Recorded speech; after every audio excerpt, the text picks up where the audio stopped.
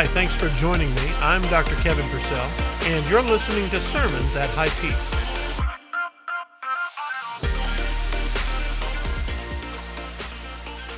How many of you have ever seen the very first ever Peanuts cartoon?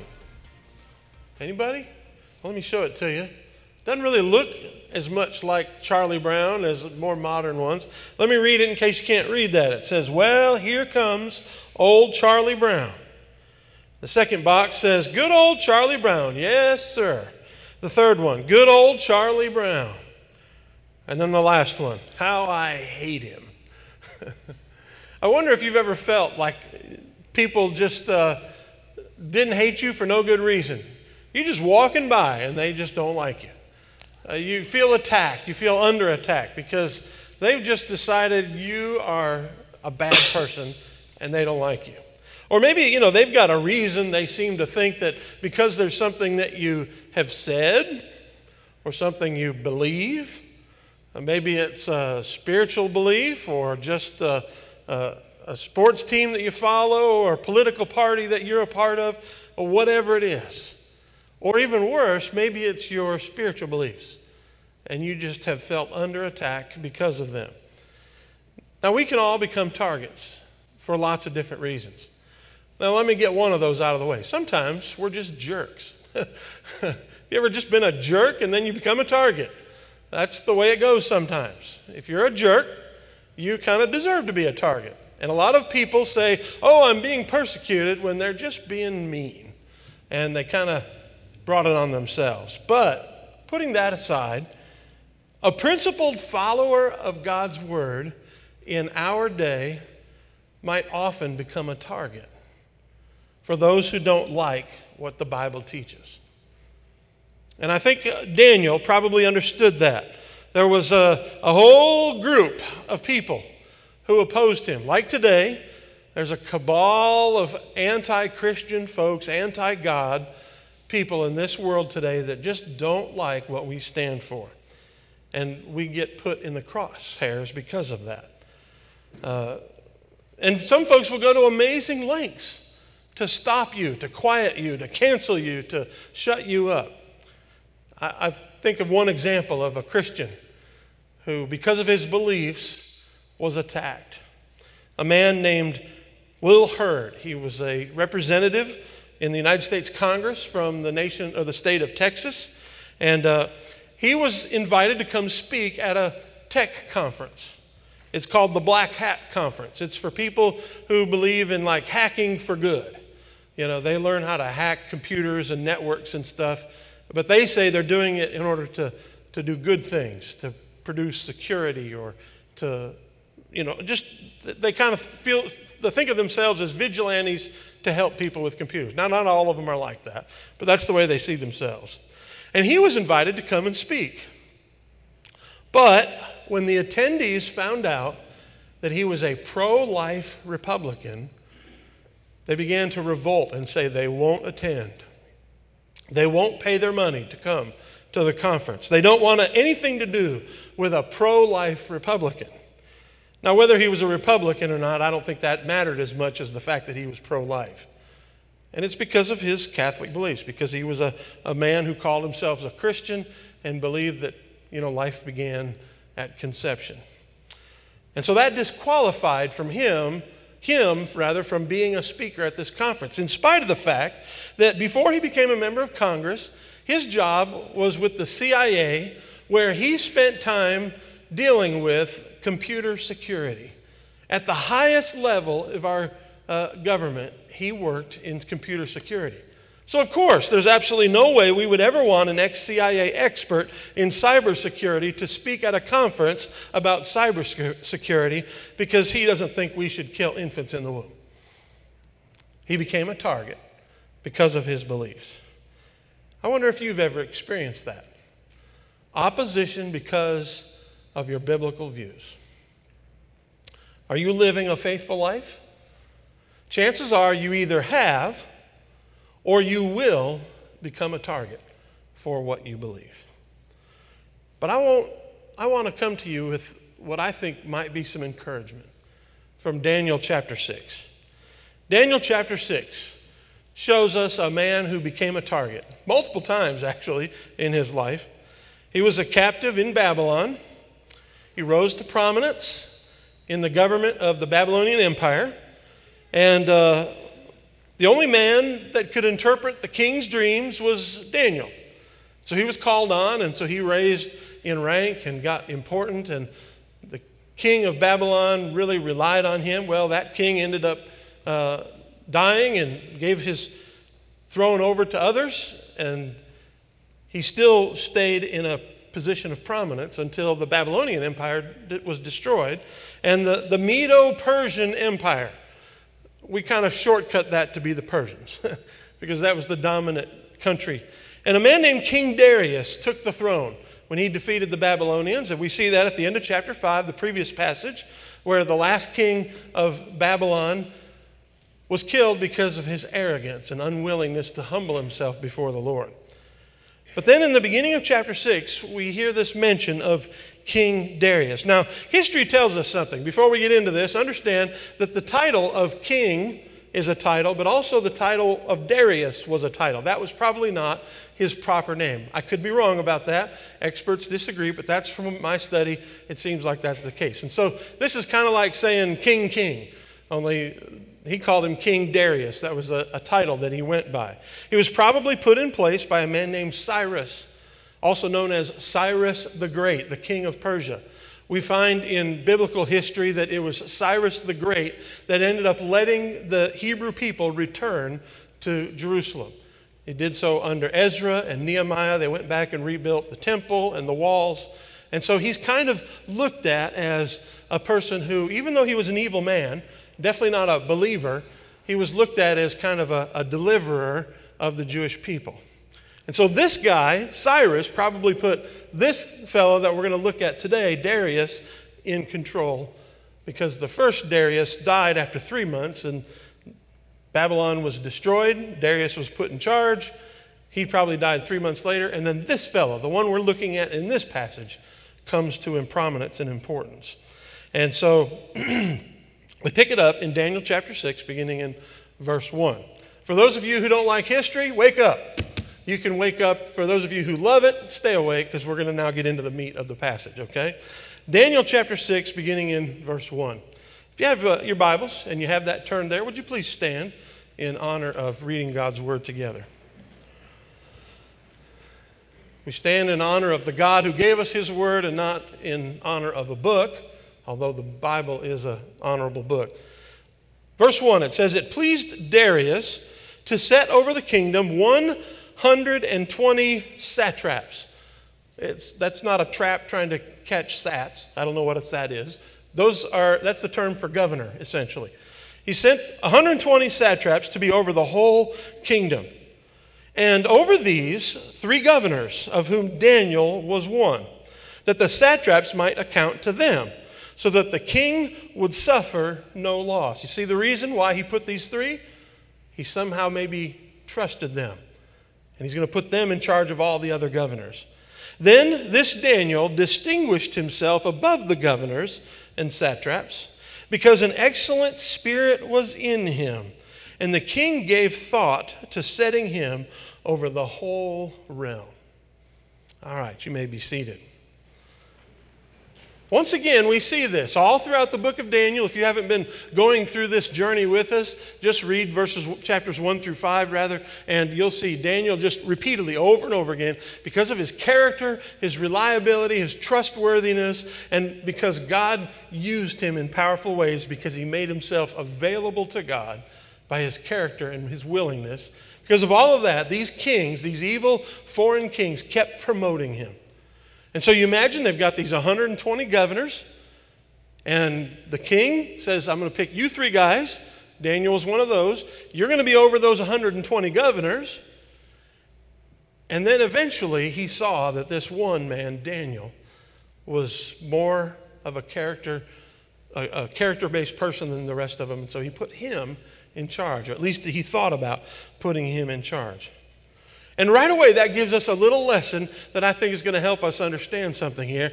God often blesses those who are a blessing to other people. God will often bless you if you are a blessing to other people. When I say blessing, I don't mean that you just are nice and good and kind, but rather you live a godly life that in a positive way impacts the people around you, and they see it and they're impressed by it. And so God blesses you many times through those people.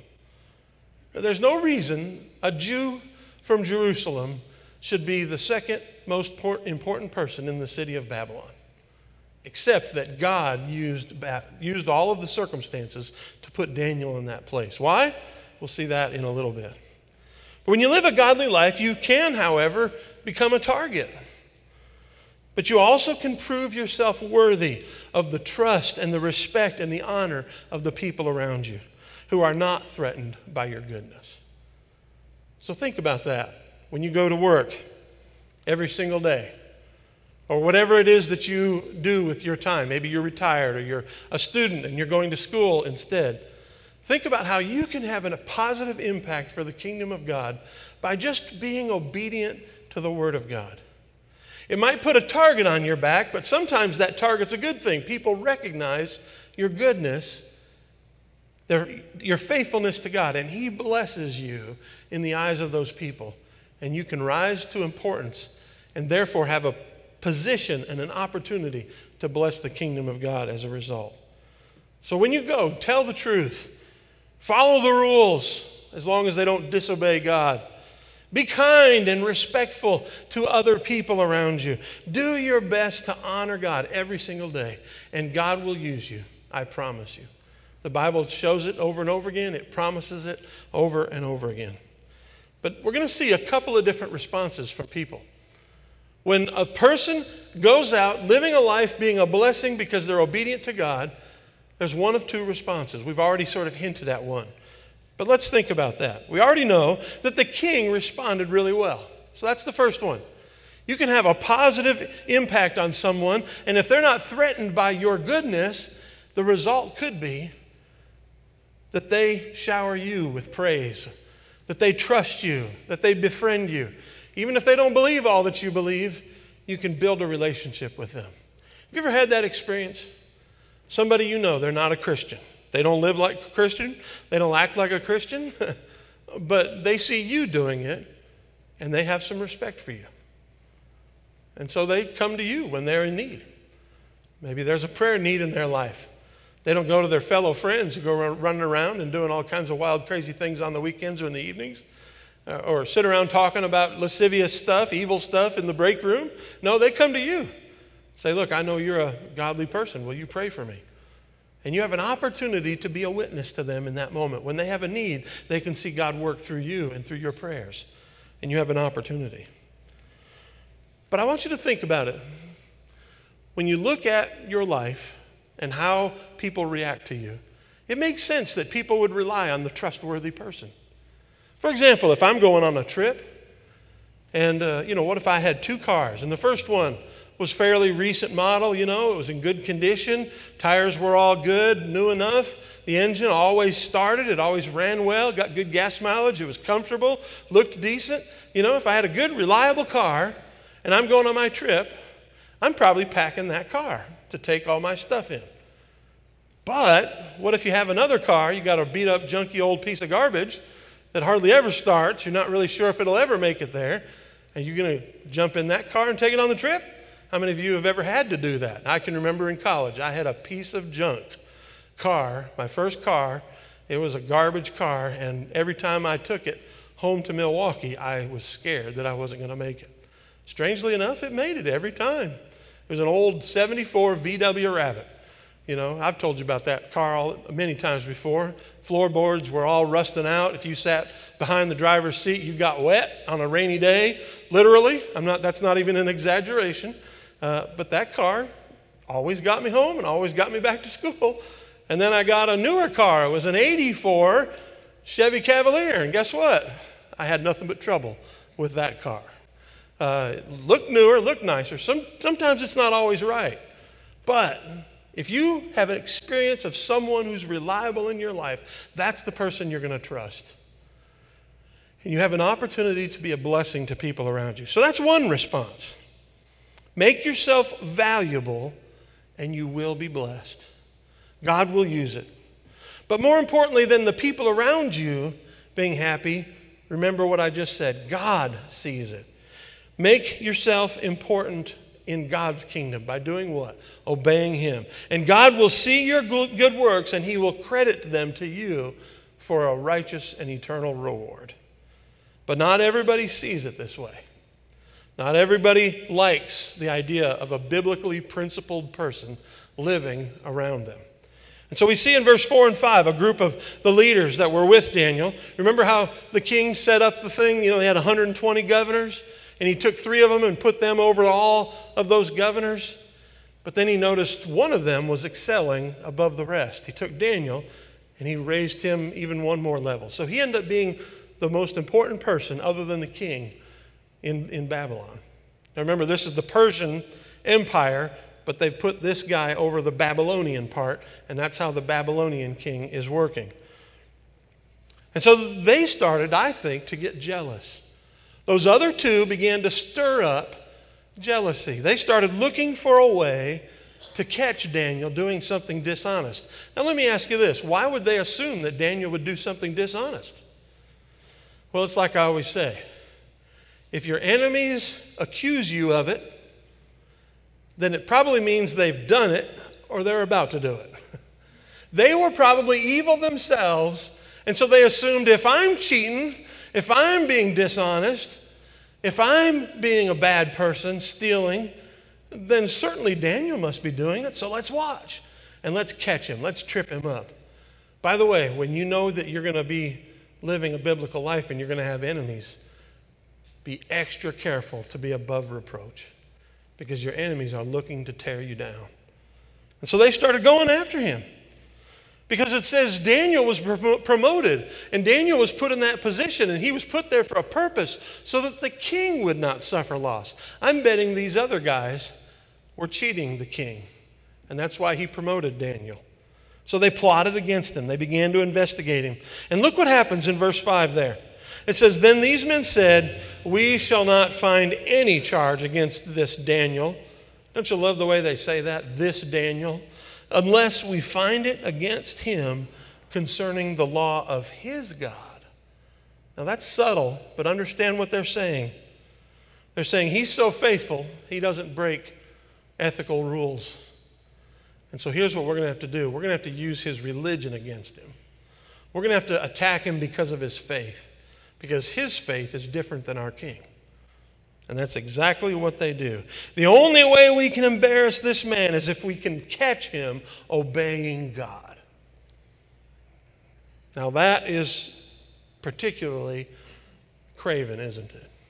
And that's exactly what this Texas congressman, Will Hurd, that I told you about a moment ago, that's exactly what brought him down just in that one little conference. He was obedient to God in his beliefs, and he got attacked for it. There are plenty of examples of that today. They'll say about us, "How old-fashioned you Christians are," because we believe marriage is between one man and one woman. "How sexist you are," because we believe that we should never be alone with a person who's not our spouse.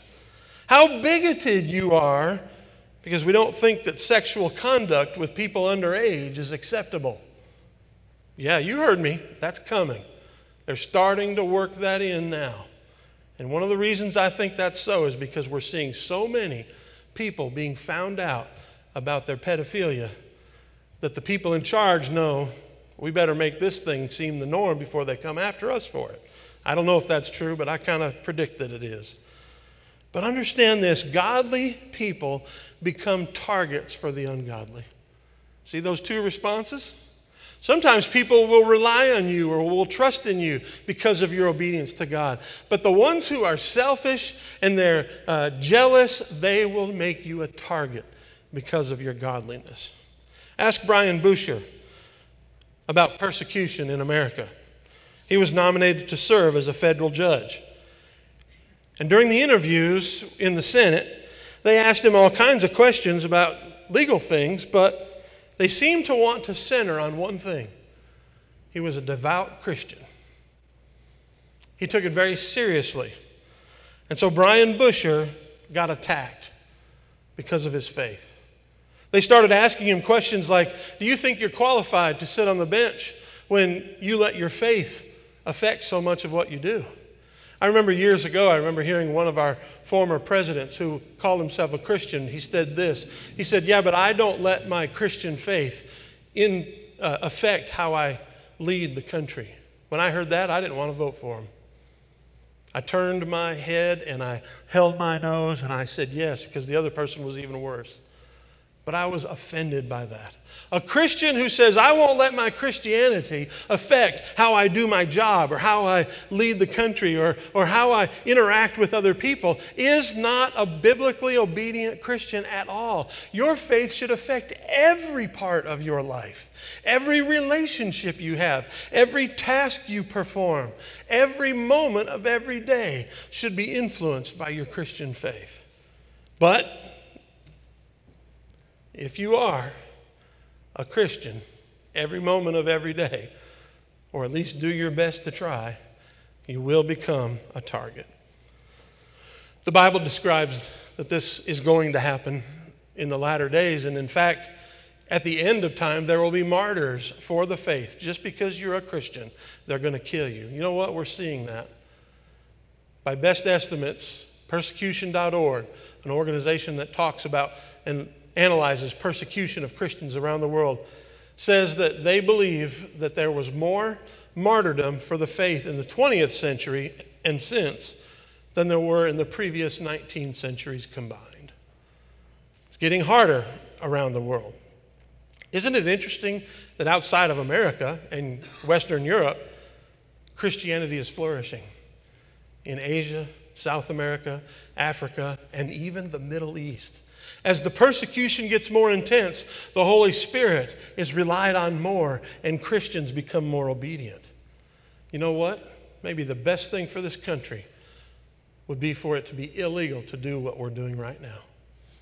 Because maybe then Christians would wake up and start behaving. And then the fake Christians would sit aside and get out of the way. I'm convinced, though, that as we see more and more persecution, the Holy Spirit will be relied upon more, just like I said. And I'm convinced the church might get smaller, but it will get stronger. Now, when Daniel had this happen to him, he convinced the king, when Daniel had his opponents do this, that they convinced the king to set up a new temporary law. And it was to last for just 30 days. Why 30 days? Because these guys only wanted enough time to catch Daniel, and they knew that they would catch him. Because here's what the law was. The law was in verse 8. Look what it says there. Now, O king, establish the decree and sign the writing so that it cannot be changed according to the law, the Medes and Persians, which does not alter. Therefore, King Darius signed the written decree. What was it? That it was illegal to pray to any god without going through the king first. Can you imagine that?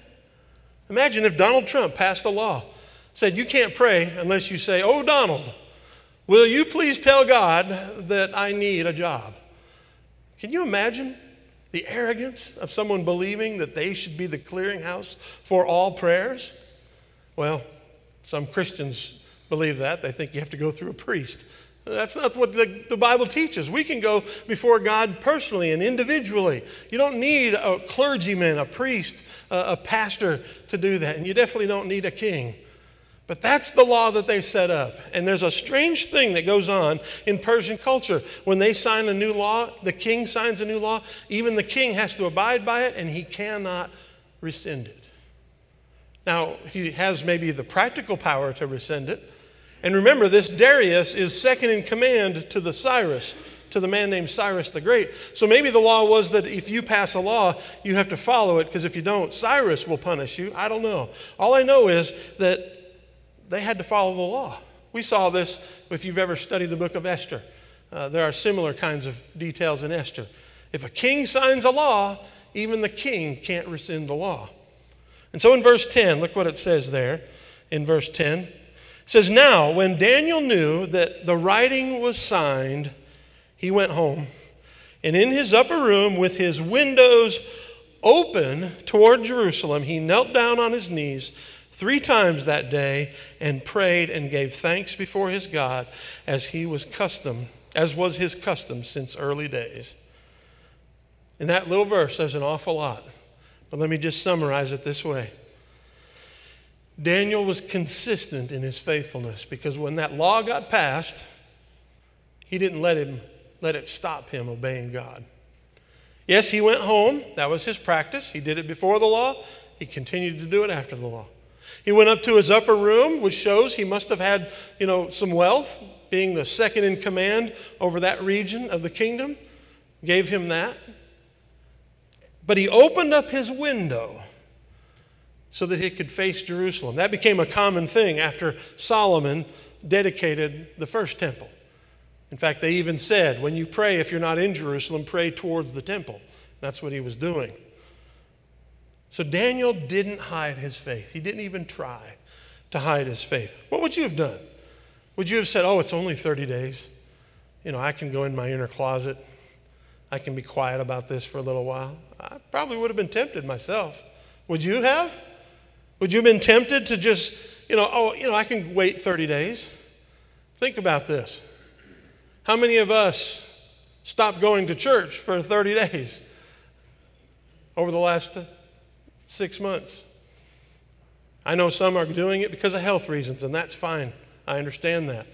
As long as you're trying to still participate, as long as you're trying to still be actively involved in the life of the church. Those of you who are watching now, you're fulfilling that. But if there are people out there who have said, oh, good, this means a vacation from church, you're not following this principle. You could have compromised. You could have gone in hiding. You could have just laid low for 30 days, but he didn't do it. That very day, when he heard the law got signed, he went home and he kept on praying, knowing he was violating the man's law. Now understand this, the Bible teaches us we should follow the state, but not when the state contradicts God. We should follow the mandates of our cultural leadership, whatever that is in your country. In ours, it's the local people, the sheriff and the local leaders, the governor, the United States government. We should follow it. The Bible commands us to, except when they violate the principles of Scripture. For the apostles during Acts, they were arrested, brought before their local leaders, and they were told, don't go and preach in Jesus' name. And they said, we can't do that. You do what you want. We can't do that. We have to keep on doing what God has called us to do. And so here's the lesson. Faithfulness requires our consistency. If you're not consistent in obedience, then you're not truly faithful to God. It requires consistency every day, keeping it going every single day. When you get older, you often have to start taking medicines more often. And, I take medicines every day like many of you. Some of you it's like you're having a whole meal just with your medicines. I don't know how you do it. I just take a couple of things in the morning and a few in the evening. But I've seen some of you, you got like gobs of medicines you have to take. But you take them. Why? Because you want to remain healthy. You want to keep living. And the people who know better than you say, this will keep you healthy. Well, here's the fact. God says that we are to maintain our daily discipleship. Jesus said it, deny yourself daily and follow me. Every day we must follow. In the Christian faith, if we don't want to get weak, we have to take our daily medicine. Now, I don't even like to use that phrase because if you see getting alone with God and praying like Daniel did as medicine, then there's a problem in your relationship with Jesus. It should become something you look forward to. I'll be honest with you. I've gone through periods of time where I struggled to stay faithful. And as I started viewing my devotions more digitally, I got where it was a little harder to keep it going. I don't know why it was. When I say digitally, I mean I pulled out my phone or this thing, my tablet. And I would read and I would do it, and I don't know, it just felt like work. And then earlier this year, I got this, a new Bible, and I've started carrying it everywhere I go and started doing it the old-fashioned way again. And I don't know, I just look forward to it more. I get a pencil out and I mark things and I do stuff. Now, I'm not saying you have to do this, that you have to carry a physical Bible in order to be faithful to God.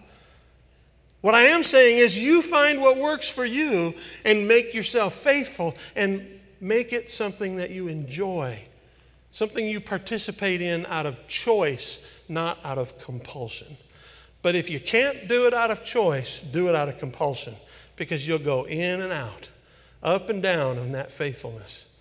But be consistent. That's the most important thing, consistency.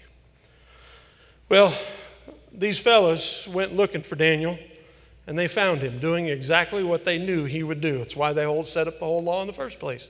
In verse 13, it says, "So they answered and said before the king that Daniel, who is one of the captives from Judah, does not show due regard for you, O king, or for the decree that you have signed, but makes his petition 3 times a day."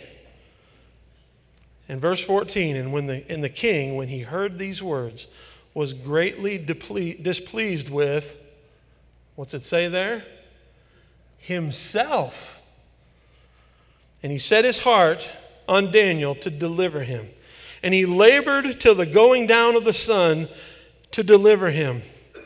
Then these men approached the king and said to the king, "Know, O king, that it is the law of the Medes and the Persians that no decree or statute which the king establishes may be changed." These guys are really milking it, aren't they? When he says he was displeased with himself, why do you think that is? Why do you think that King Darius got upset with himself? I think it's because he realized these dudes duped me. These guys were just out to get Daniel all along, and I didn't see it. Why? Because like every other leader before him, whether it was the leader of the Persians or the leader of the Babylonians, they all recognized that Daniel was special. Why was Daniel special? Because he was obedient to God, and he had a truly wonderful Spirit of God in him. These guys didn't even know it, but they were honoring God because they relied on Daniel, because Daniel honored God. You see the circle there? We draw people into a point where they can't help but honoring God when we honor him. They either honor him by trying to attack us and tear us down because they're angry at God and they see God in us, or maybe they don't hate God, they just don't understand God, but they think, that one, she's pretty good. She's pretty reliable. I think she would be a good friend to have around because you can always depend on her. You see the two possibilities? Daniel experienced both. And this king loved Daniel and he wanted him saved. And so it says he worked all day long, and finally these jokers came back in. "Oh, king, you got to follow the law." They probably weren't doing that when they were bilking him of all this money and stuff when he promoted Daniel above them, because they were dishonest. But he set his heart on freeing Daniel. He looked for every way. Now, when I read that, my first reaction was, "You're the king! Just break the law. You're the king." But that wasn't their culture, so they couldn't do it. And he tried to find a loophole. And look at verse 16. "So the king gave the command, and they brought Daniel and cast him into the den of lions. But the king spoke, saying to Daniel, 'Your God, whom you serve continually, he will deliver you.'" Now, the Persians were known for collecting lions, just for this purpose. It's not that they just all thought, "Oh, lions, they're so cute." No, they saw lions. They've got big, long fangs. They can tear into skin real well. And so they did this. They were known for it. And they built these lions' dens where they would dig them into the ground. And then they would put a separation where they could go down into the ground. And they'd open up the gate and throw the person in there, the victim in there. And almost immediately, they would keep these lions hungry, by the way. It's not like they were feeding them 3 squares a day. No, they kept them hungry. Why? So that the minute they threw somebody in, they'd go nuts, eating them and tearing them limb from limb, having lunch on whoever the next victim was. And the king knew that. He'd probably seen it many times. He had probably celebrated it, cheered it on. He probably had ordered it, maybe even just that week with somebody else. But something interesting is here. It says what the king said to Daniel. Look again at the end of verse 16. Your God, whom you serve continually, he will deliver you. What's that mean? What's he saying there? I want you to understand something. There's a debate among scholars as to how to really interpret this. It looks like it's pretty obvious, except that you understand this is written in a language called Aramaic. It's a little bit difficult, a little bit harder for us to understand because no one has spoken Aramaic in hundreds, even thousands of years. And so what he's saying here is one of three things. And there's different translations, depending on which translation you use, which way the interpreter thought it. To understand this, a translator takes the original language, puts it in English, but they have to kind of make a guess sometimes. That doesn't mean it's unreliable. 99.9% of the time, the Bible is perfectly clear and understandable. But there's that, less than 1% time like this where we have to kind of go, we're not sure. And it does sort of affect the meaning of the passage, but it doesn't affect significantly what we know about God. And so that's the thing. You can rely on your English translations. They're very good. Even the worst of them are very good. But the New King James, which I've shown you, shows that it seems the king is saying, I believe your God will save you. Your God will deliver you. That sounds pretty straightforward. He's saying the next morning I know it's going to happen. But he doesn't act that way. We'll see that in a minute. Secondly, we look at this, and some say, like the CSB, that I usually will read, but I'm not during Daniel because I think the New King James translates it better. And also if you have the NIV, it seems to say he might deliver you. The king has some doubt, and I think that's a better translation. It's a possibility, but he's not sure. Now other ones say there's sort of a fatalistic way. He's almost being sarcastic. Yeah, only God can save you now. You're dead. There's the only way you're getting out of this is some kind of miracle, and I ain't going to see that miracle. I don't think that's true. But I don't think the king is an absolute believer like Daniel and his three friends were. But he wants to see Daniel survive. He wants to see him protected. But I think that he's in this, and he says, I'm going to have to throw you in. That's the law. But man, I wish I could have found a way to stop it. And then it says all night long,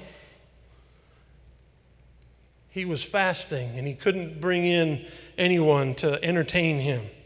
That's probably what it sounds like it means. He was just upset and worried. And it says in verse 18, now the king went to his palace. He spent the night fasting. No musicians were brought before him. That literally means no entertainment was brought before him.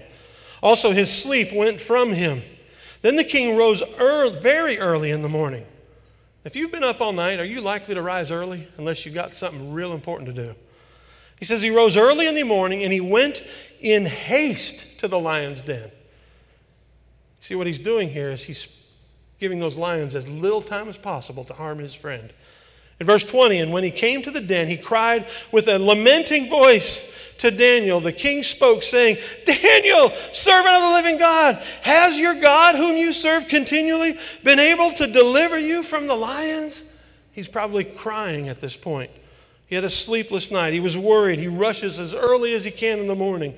In verse 21, then Daniel said to the king, O king, live forever. Now I wonder how Darius felt when he heard his voice. Yes! He's probably excited. My God sent his angel and shut the lions' mouths so that they have not hurt me because I was found innocent before him. And also, O king, I have done no wrong before you. See, he's kind of reminding him it was probably unjust to throw him in the den in the first place. God saved me. I was innocent before God. And by the way, you didn't have a charge against me either. Now the king, in verse 23, was exceedingly glad for him and commanded that they should take Daniel up out of the den. So Daniel was taken up out of the den, and no injury whatsoever was found on him because he believed his God. Belief led him to be saved. Verse 24 shows that he threw those sneaky governors into the lion's den instead. That was their punishment. By the way, proof that he's not a good guy still. He didn't just throw their them in, he threw their whole families in as well. That was common practice among the Persians. They're an evil people. They're despicable. They're horrible. Don't think that Darius is a good guy. He's not. He had them killed with the families. But understand this, that he did have a recognition of something, that our God is the one true God. Our God can save. Even when a king won't or can't, our God can save you when you believe and trust in him. Look at verse 25. Then the king Darius wrote to all the peoples, nations, and languages that dwell in all the earth, peace be multiplied to you. I make a decree that in every dominion of my kingdom, men must tremble and fear before the God of Daniel. For he is the living God and steadfast forever. His kingdom is the one which shall not be destroyed, and his dominion shall endure to the end. He delivers and rescues, and he works signs and wonders in heaven and on earth. Who has delivered Daniel from the power of the lions? Now, by the way, you just read this story and read Daniel chapter 3. It's amazing how similar they are.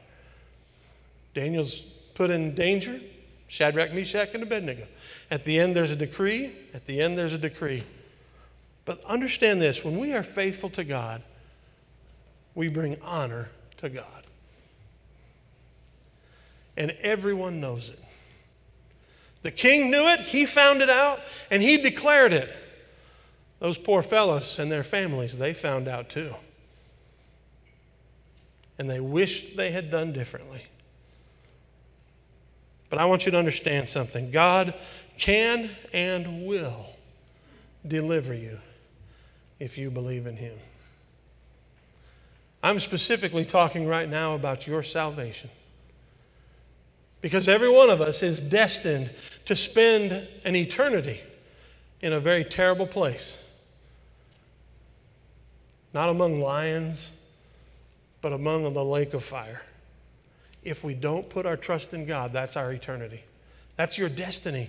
But our God can save you if you'll just believe and trust him and turn to him. Or follow him, obey him. Put your belief and trust in action for him. And understand this, when you and I are faithful to our call, then we can be content, knowing that God will take care of us.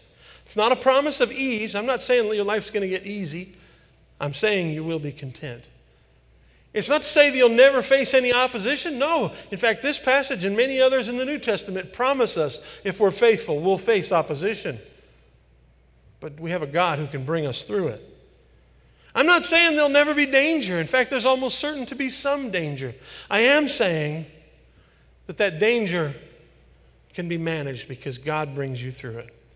When we face danger, when we put our trust in God, we will enjoy God's protection.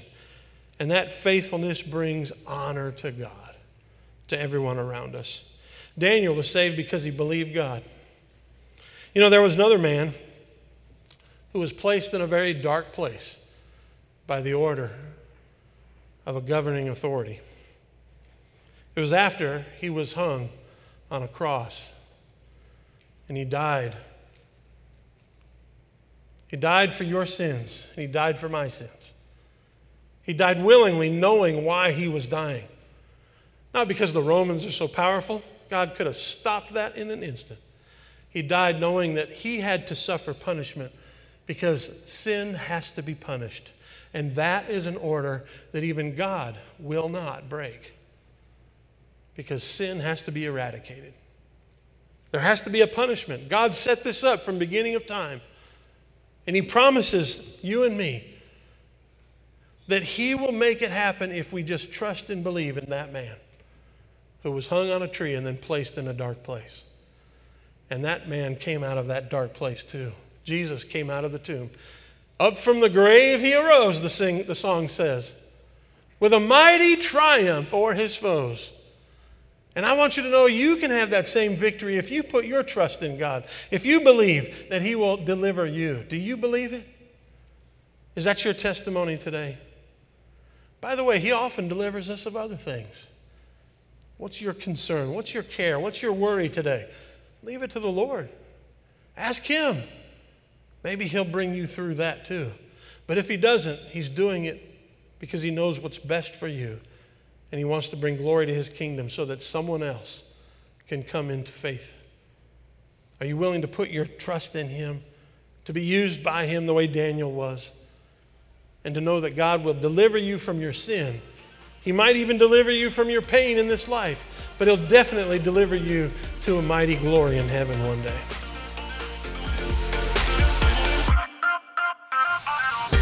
Thank you so much for listening to our sermons from High Peak. I'm Dr. Kevin Purcell, the pastor of High Peak Baptist Church. And if God has really spoken to you through this message, please get in touch with me. You can go over to highpeakchurch.com and look for a way to contact us.